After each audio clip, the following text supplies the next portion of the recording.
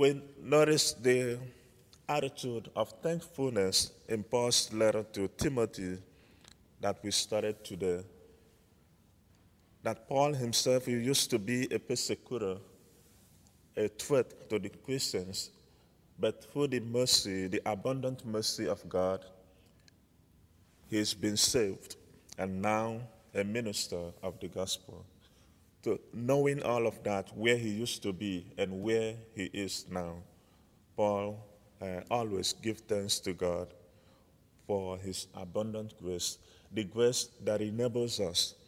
Of course, we know we cannot do any good deed on our own except with the mercy and grace of God. Then we are able to do even better. And for that to put on the same attitude like St. Paul, to always be grateful for the mercy of God.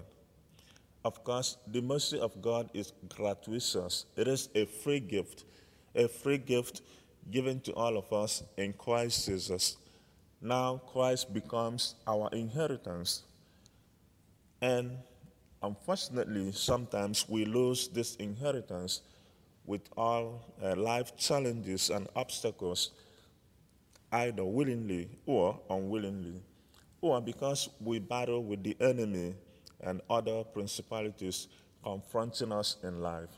And one of those obstacles of losing our inheritance is not continually fanning into flame that gift, that mercy we have received.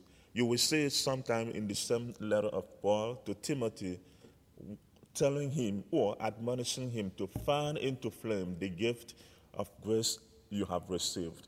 Otherwise, it dies. It's just like skills and talent.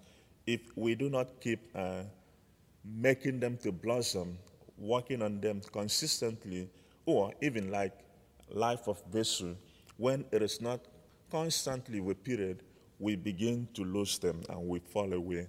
So today, Christ wants us to reflect on finding fault with others, which is also one of the ways of neglecting myself and looking for blames or pointing at other people who are not doing this, or most times, like many of us, the government is not doing this, this person is not doing that, or the other person, the wife is doing this, or the children are doing. What about myself? Taking the time out to work on me so that when I have, at least like St. Paul, been able to make the inheritance of Christ my own, then I will know clearly, like yesterday, he told us to be merciful like the Father is merciful.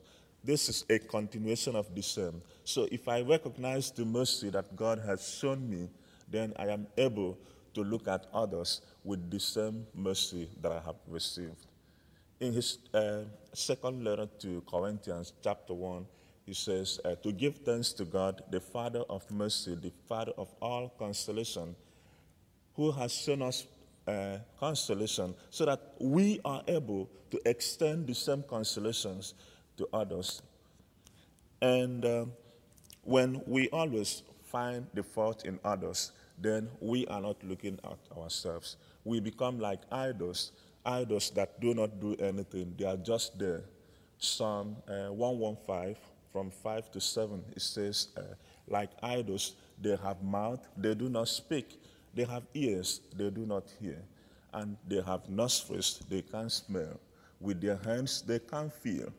So if we have eyes and we do not see, it becomes more cosmetic than functional, because the eyes is meant to be functional, to see the good in others, to see the goodness of creation, and also to see the glory of God.